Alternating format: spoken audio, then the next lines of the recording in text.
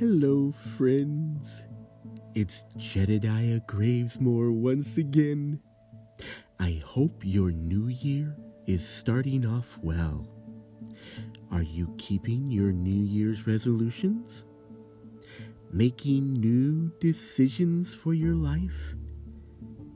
Change can be hard, but it will come whether we wish for it or not. How we accept change is all a state of mind. All it takes is a little courage to face the new and unknown life that could be waiting for you just around the corner. Just make sure that new life is something you really want. The sacrifices you make may cost you more than you realize.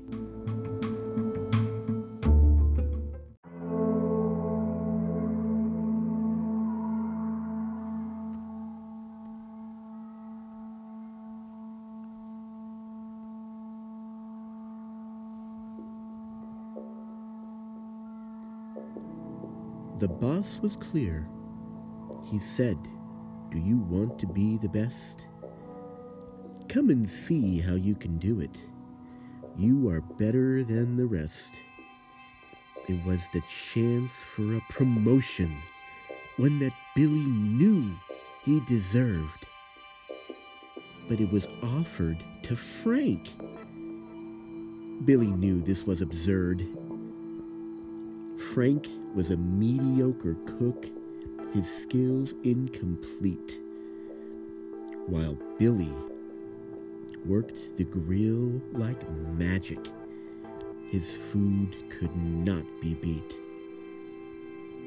But time and time again, at the Rocket Burger Grill, Frank got the praise for his inept cooking skills. Why did he get the praise? Why did the boss like him so? Billy had enough. It was time for Frank to go. He would get to that meeting, show them all what he could do. They'd forget about Frank and see that Billy was true blue. When it came to magic in the kitchen, he knew he could outdo that jerk. Put a spatula in his hands, he'd show how hard he could work to cook the perfect burger for the new menu coming out. That's what the boss was looking for, and what this meeting was all about. Frank would never make it. Billy would see to that. He'd put an end to Frank, that attention-stealing rat. It was easier than Billy thought it would be to trick old Frank, the dope. A few special drops in his drink, then tie him with some rope. A drive out to the desert, sit him in a chair, push him in a hole. They will never find him there.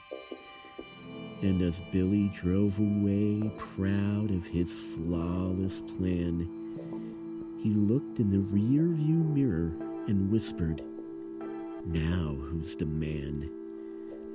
He rushed over to the meeting, flung open the door. "Boss," he said, "I'm gonna cook for you like no one has before." Sitting in the chair to the boss's right was a dusty, angry Frank. It gave Billy quite a fright. He smiled at Billy, said, "You look surprised." The boss said, "Billy, don't just stand there. Please, come inside. I had no idea you wanted this so bad, son. If I had known only now, I would have picked you. Now, let's have some fun." Whatever you gave to Frank kind of spoiled him a bit. So now, we're gonna go with you. Yes, Billy, now you're it. Frank had a look on his face that Billy didn't like. He had a feeling in his gut that something wasn't right. Billy, my friend, I forgive you for what you've done now that I see what is going to happen to you almost happened to me. Billy's heart began to pound as he backed up to the door. It slammed shut and Frank tripped him, sending him to the floor. The boss looked down on Billy, a big smile on his face. You have to forgive me, Billy. I'm not of the human race. I came from far away, looking to start a burger stand. You'll be on the menu on Mars. Won't that be grand? A strange light hit Billy's face. He started to pass out.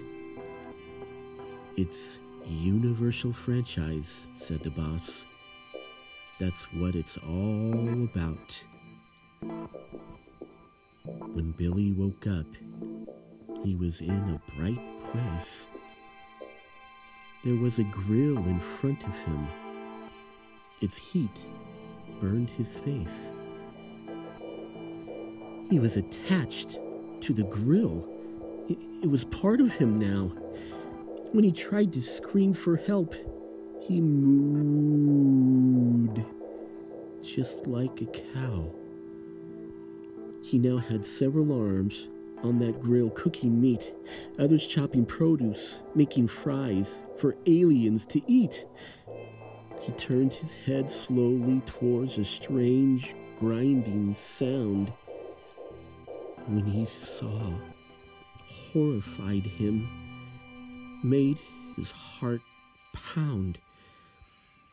He had grown a wide, thick tail. It curled around his feet, curved around the room, fed into a grinder to make the meat. The burgers he cooked on that grill were a part of him. He tried to wake up now. This nightmare had to end. No matter how much was ground up, there was more to go. For as he was fed into the grinder, more tail would start to grow. So now, poor Billy cooks all day, no rest for him at night. He's a favorite of the green men. What an awful sight. So be careful what you want in life and how you try to get it. For evil schemes can backfire, and you'll live to regret it.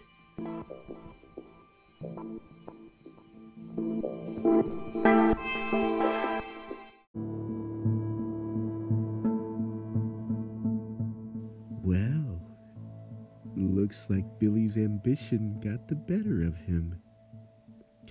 I hear Frank now runs a franchise here on Earth, but he has learned to stop and smell the roses.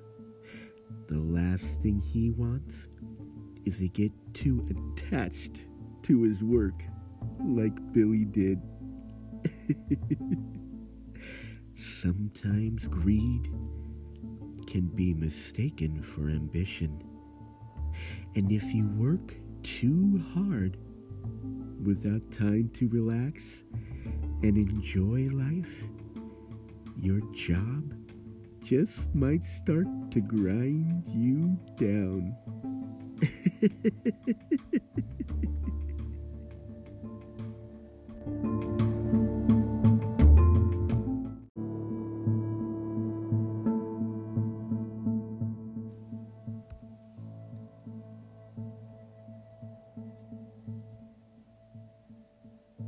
Once again, the wind whispers to me.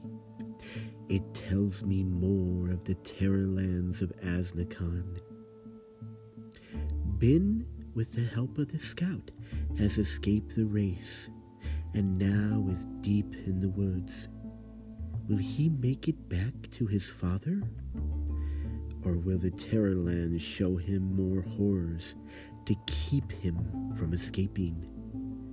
Come, join me as the wind tells me more of Ben's story from the Terrorlands of Azhnakan.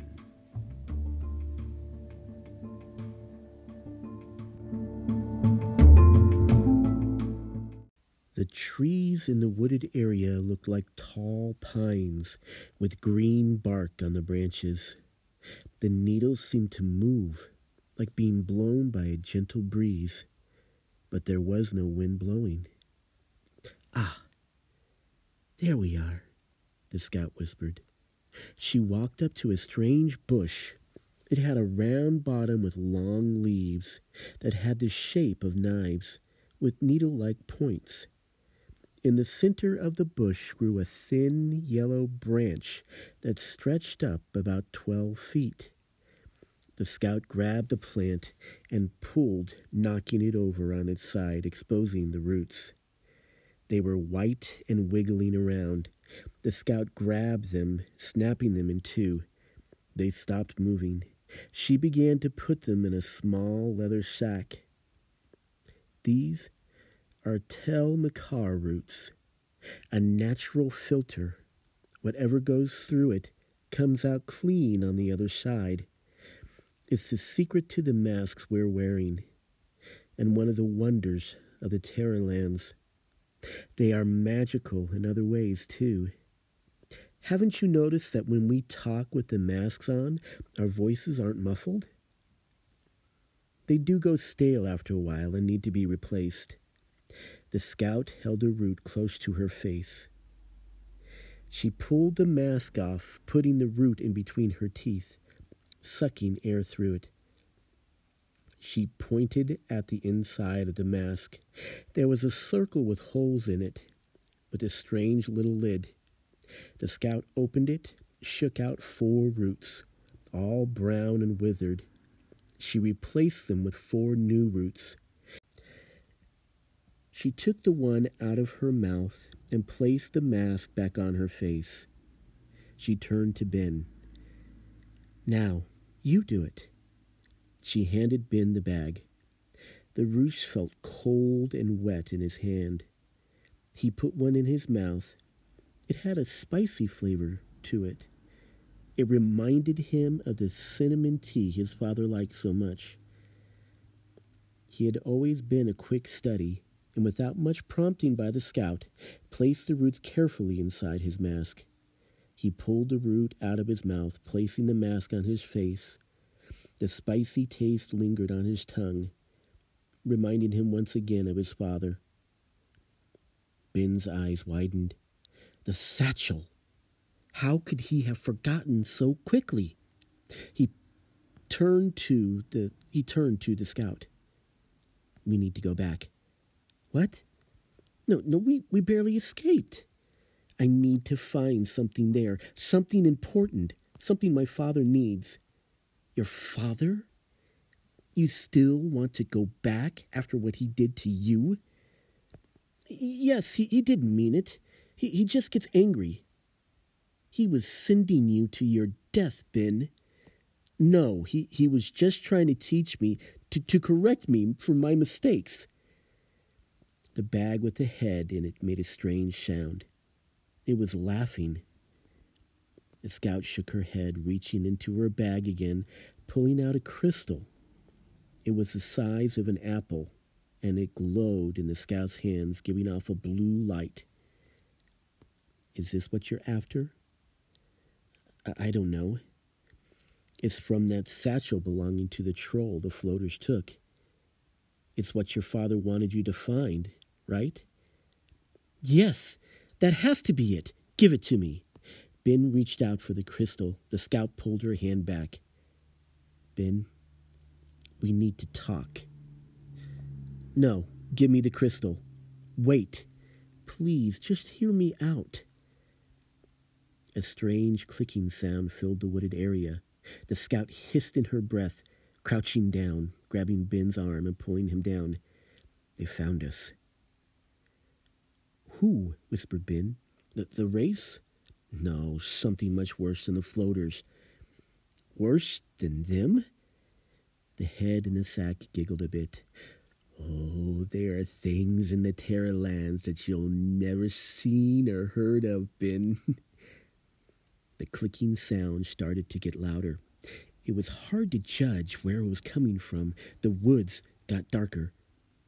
The scout pulled the crystal back into her bag. She reached over, sliding the sword from Ben's belted middle, placing it in his hands. She pulled out her long knife. Be prepared to fight, she said. But I don't know how to use a sword. Learn to do it now. The clicking sound got louder and faster. A strange white flashing light came from the woods. Something was coming for them. But what? The habit surrounded. Fight for your life. Soon the light got closer. It was a strange glowing from the body of the creatures crawling towards them. It was spiders. Giant, glowing spiders. Their heads bobbed up and down, showing fangs dripping red. They had horns like goats, and their front legs looked more like human arms. The bloated backside of their bodies is where the glow came from and made their bodies transparent. You could see their organs moving and twitching, their lungs working and their hearts beating, the gray sludge-like blood coursing through their system. And in a few, you could see the bodies of animals they had eaten being digested in their stomachs. One had what looked like a wild dog. It was still alive and wiggling, trying to somehow escape the belly of the beast. Ben felt something cold on his neck, and he was pulled backwards. He was dragged across the cold ground. Above him was a spider, its fangs dripping on his face. The thing smiled and chuckled. Hello, little meat. How are you today? I think I'll eat you whole. I want to feel you struggle in my belly. Yes. A knife sank into the neck of the beast. Gray blood spurted out, drenching Ben's face. It got in his mouth, causing him to choke. He scrambled away as the twisted creature fell. Its bloated body burst. Ben turned away from it and threw up. The scout, after throwing the knife, had been pinned by another spider. Its fangs were sunk deep in her arm as she fought to get it off her. Ben stood there terrified as the scout struggled to get the beast off her. The clicking sound was all around now. Ben looked down. He was still holding the sword. The scout had saved him twice. He wouldn't let her die. He raised the sword above his head and, yelling at the top of his voice, charged at the spider on top of the scout. He swung the sword from side to side and got lucky. It sunk into the neck of the spider, going more than halfway in. He tried to pull it out, but it wouldn't budge. He took the hilt in both hands and pulled with all his strength. The sword slid out with a squelching sound as more spider blood splashed on Ben's face. He swung down again with all his might, cutting the head off the body. The body fell to the side. The head stayed attached to the scout's arm. He yanked at it, pulling it off. The scout moaned. Her face was ashen white. He tried to move her, but she just wouldn't budge. She was too heavy.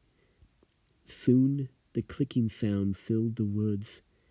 They were surrounded by spiders, and they didn't look too happy that two had been killed, and they were trapped.